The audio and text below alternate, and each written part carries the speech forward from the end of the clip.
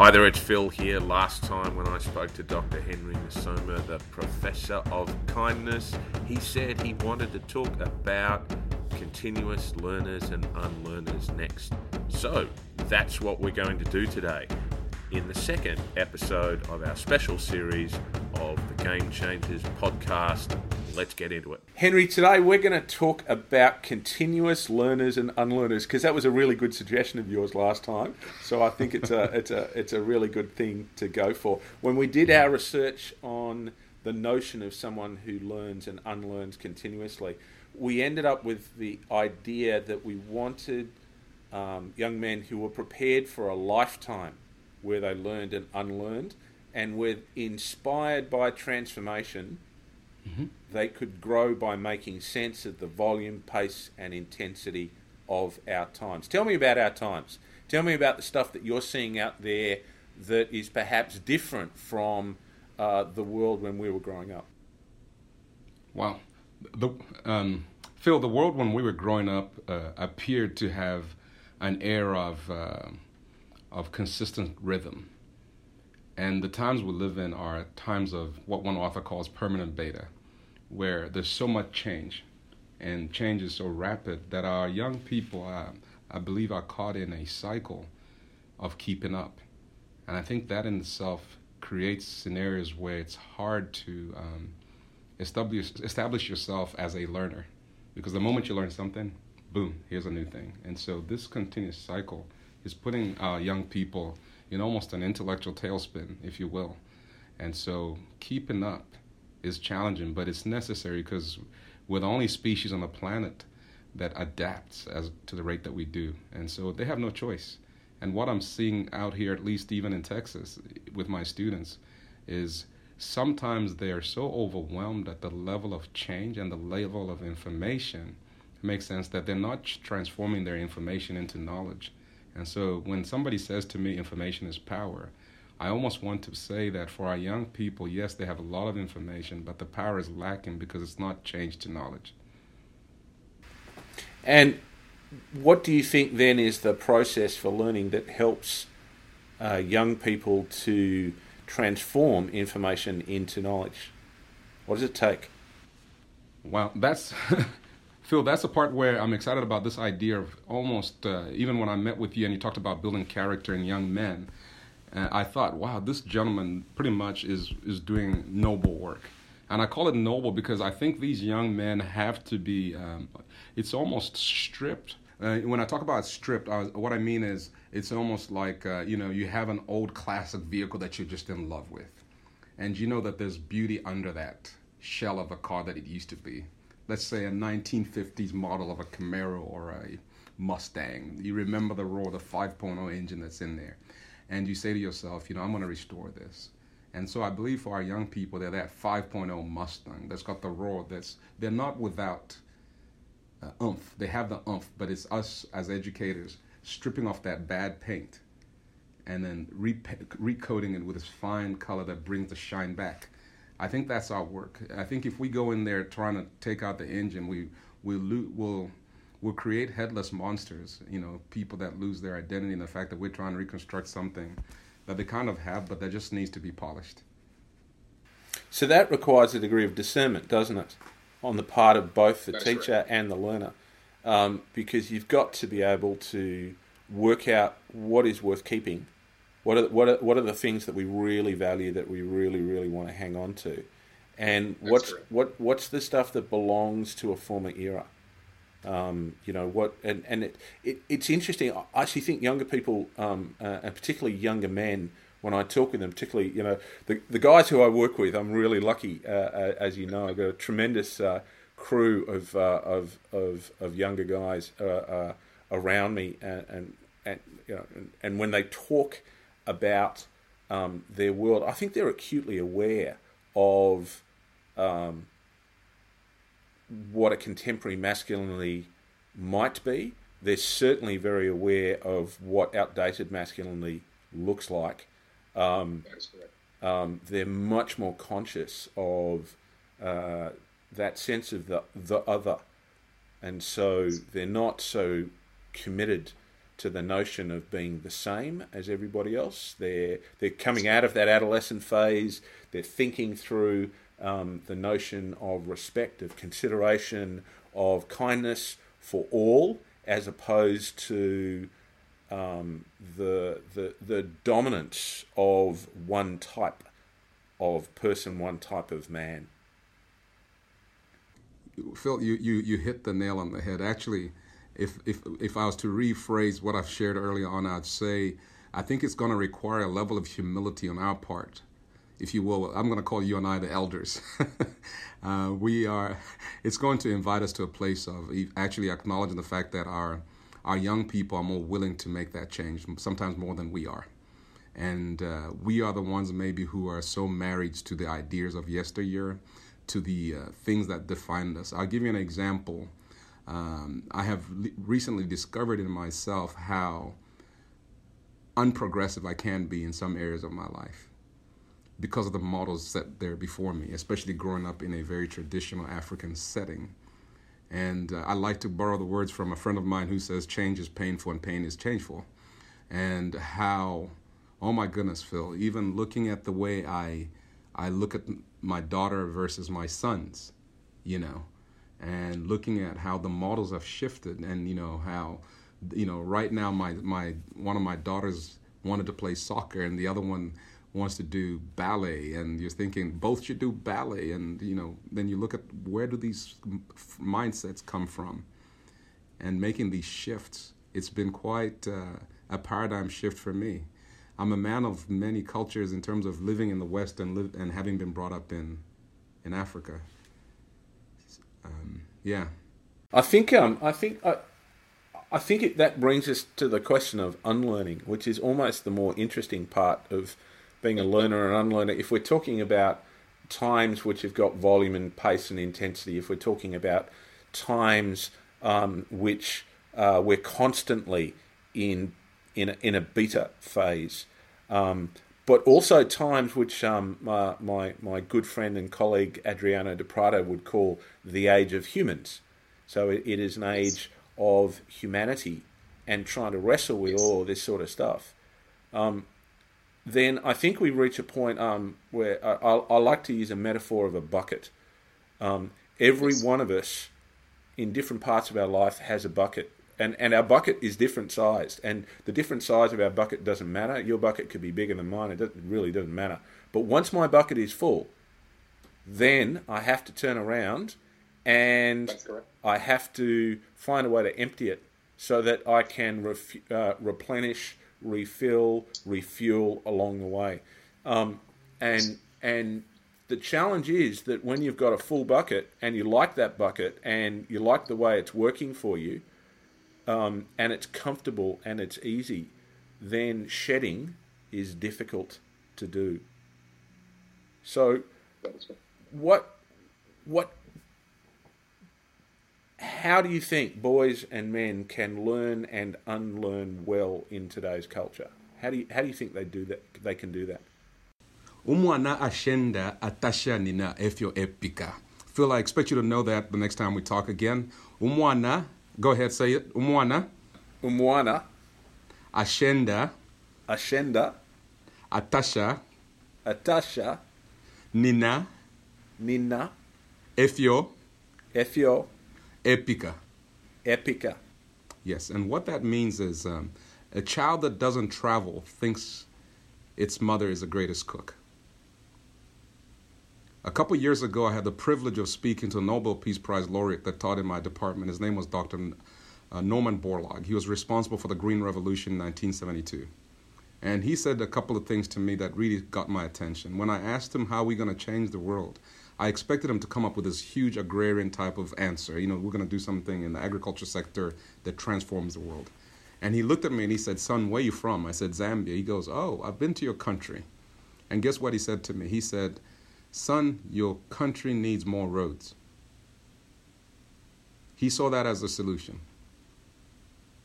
More roads. And I think we need to teach our young men how to build roads, how to cross-pollinate ideas, to remind them that they are not holding the monopoly on the future or how to handle the future. Because as you and I know, every time we travel, and you and I met in Singapore, we're exposed to a way of thinking, a way of looking at the world that helps us reframe. So if there's ways that we could have our young people travel across these roads, even without leaving a space, but leaving a mental space, I think we win. When my son goes to Africa and he's playing in a park with a child that grew up in Africa, and my son is looking at this child who's playing with a toy that is just battered and beat, but this kid's having a blast, something happens in his mind at observing the fact that this kid has a toy that is barely $1, and my son has toys that cost a couple $100 that he just plays with. I think we need to really force. In fact, there's a poem I want to share with you if you don't mind. Is that okay? Yeah. You go for it, please. It says, "When your eyes are tired, the world is also tired. When your vision has gone, no part of the world can find you. Time to go into the dark where the night has eyes to recognize its own. There you can be sure you're not beyond love. The dark will be your home tonight. The night will give you a horizon further than you can see." Again, I'll say that again. The night will give you a horizon further than you can see. You must learn one thing. The world was made to be free in, young man. The world was made to be free in. Give up all other worlds except the one to which you belong. Sometimes it takes darkness and the sweet confinement of your loneliness to learn. Anything or anyone that does not bring you alive is too small for you. Anything or anyone that does not bring you alive is too small for you. There's something exciting about taking journeys that brings us all alive. That's why we've got to build these roads. That's amazing. Who wrote that poem there, Henry? This poem is by David White out of the UK. I believe he's a professor at Oxford. It's a beautiful piece, isn't it? If I put all of that together, I love the idea of going on journeys. I love the idea of adventure. I love the idea of pathways. I mean, that's, the book I'm writing at the moment, it's all about the pathway to excellence. So it's all about the journeys that we have to travel to get to the place we need to, and to become the person that we need to be.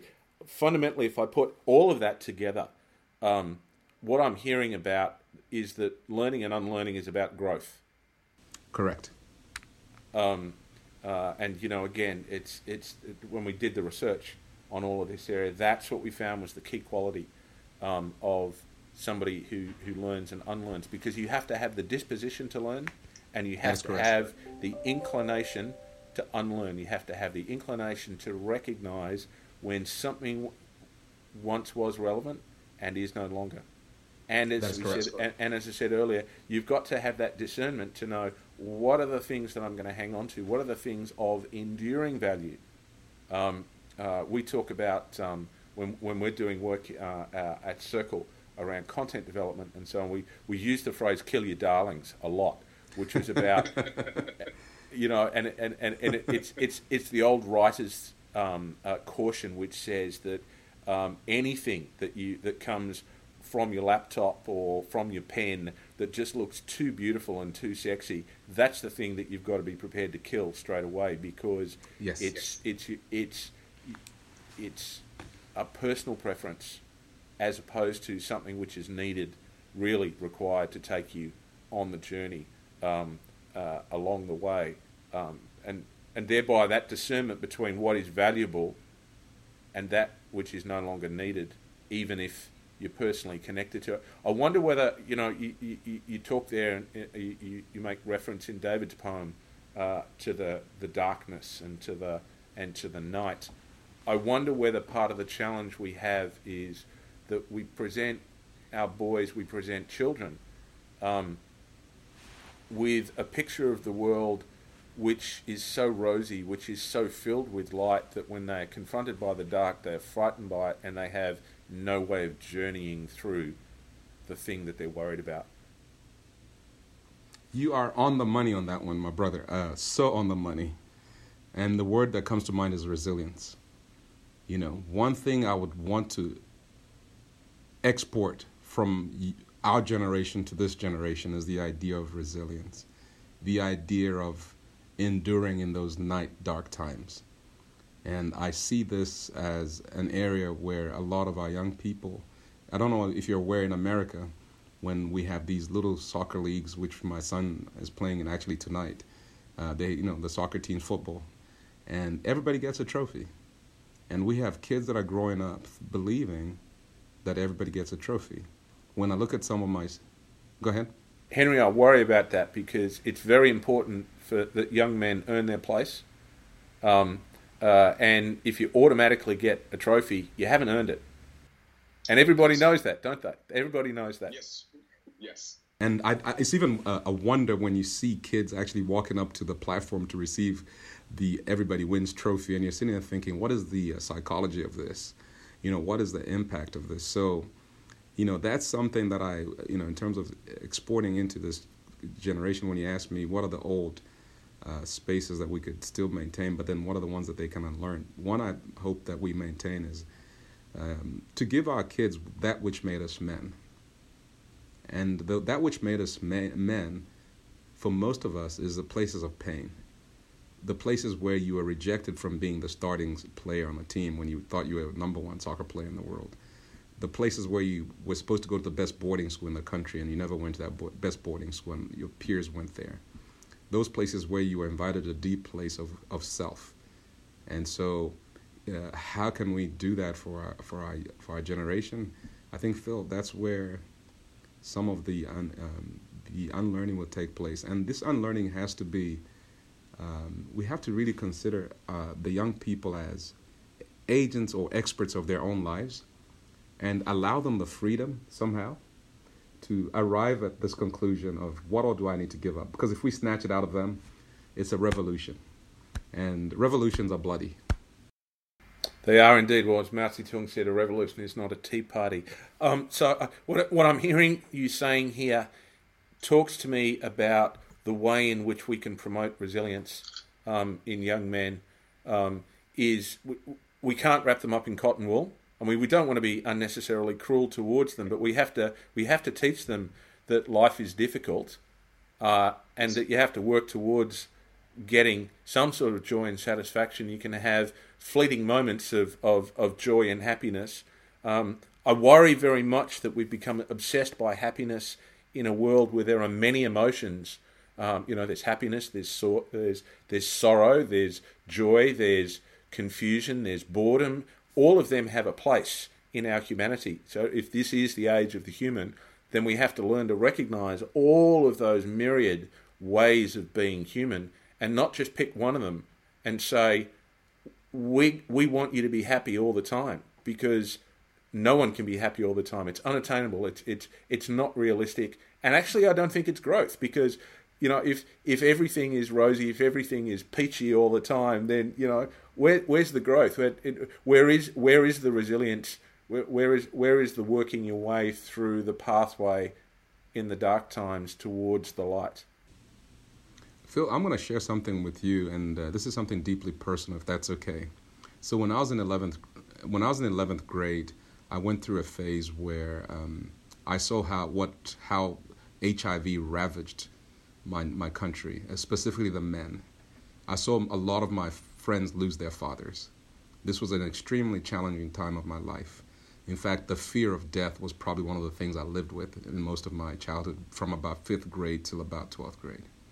I saw so much HIV. I saw so many of my relatives move from a good-sized human being to just a pack of bones in a bed.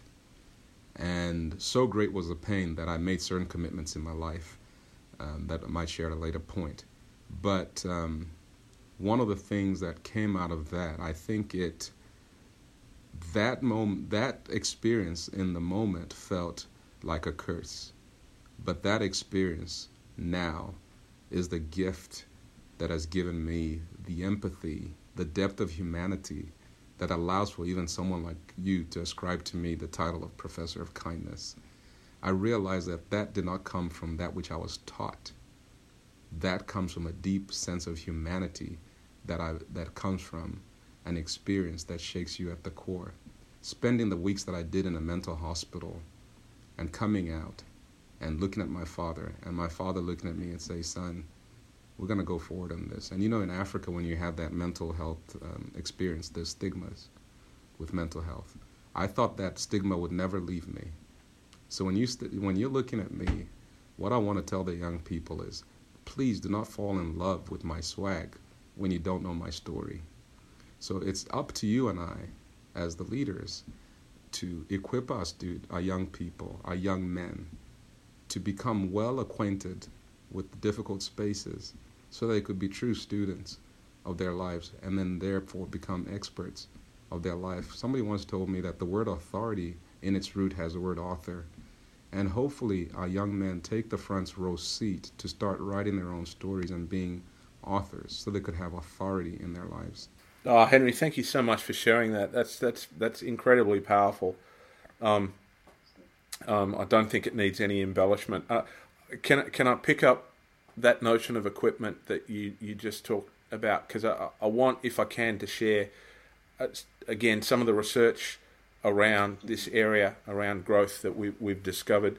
I think there are three things I want to talk about. I want to talk about the notion of boys being equipped to become dynamic learners who are committed to continuing to grow and improve throughout their lives. It's the commitment bit, I think, that's important. And that it's important that we equip them to become committed. And I think that requires hope, it requires optimism, it requires positive models, but not Pollyanna models. It's got to be realistic and it's got to be grounded. So that's the first thing, which is about equipping boys with the commitment to continue and grow. I think the second thing is that we need to help them to retain the curiosity, the resourcefulness, and the adaptability that young children have, and that can get lost in adolescence when the awareness of the outside world, the awareness of your own insignificance, the awareness that your own voice, your own agency might not be what you want it to be or as strong as you want it to be.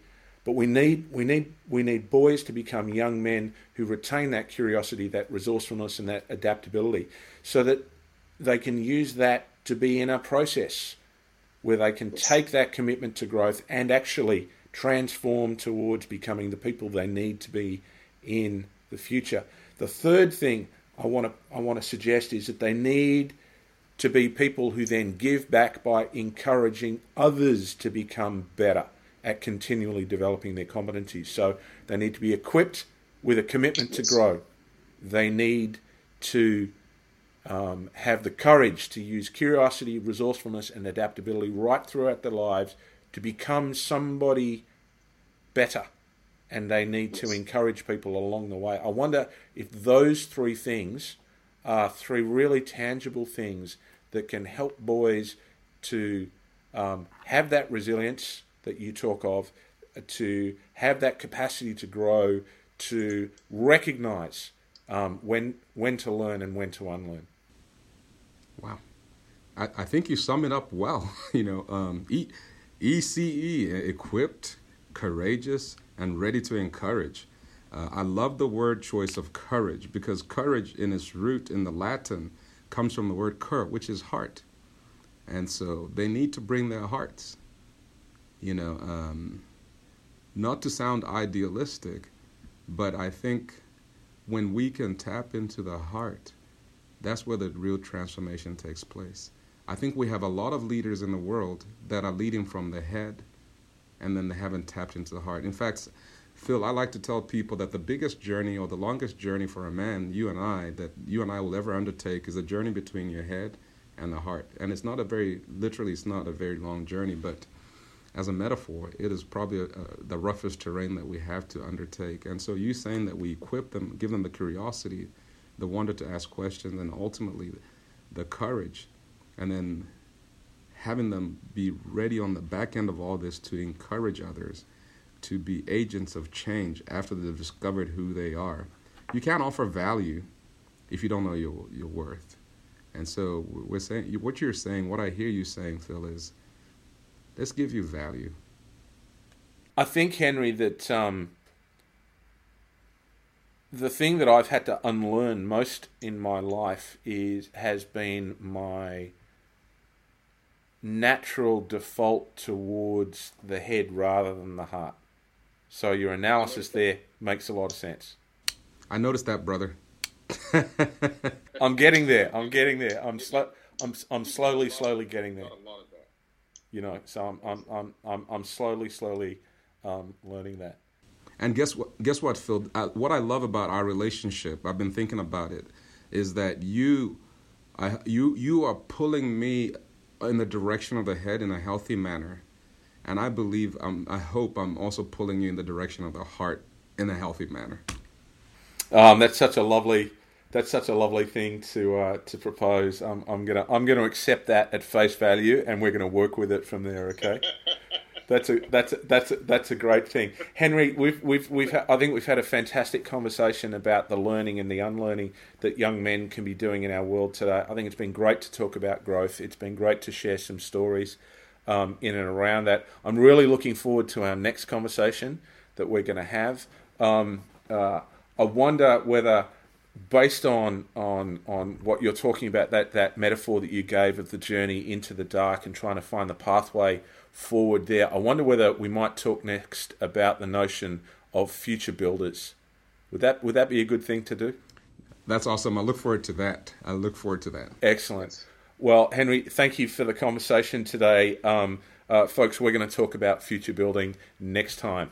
This is me, Phil. I've been talking with Dr. Henry Musoma, my new brother and internationally acknowledged professor of kindness. We look forward to the next one. Game Changers is a podcast for those who want to change the game of school, produced by Samuel Wiseman for Allwood Productions. Tell your friends and don't forget to subscribe.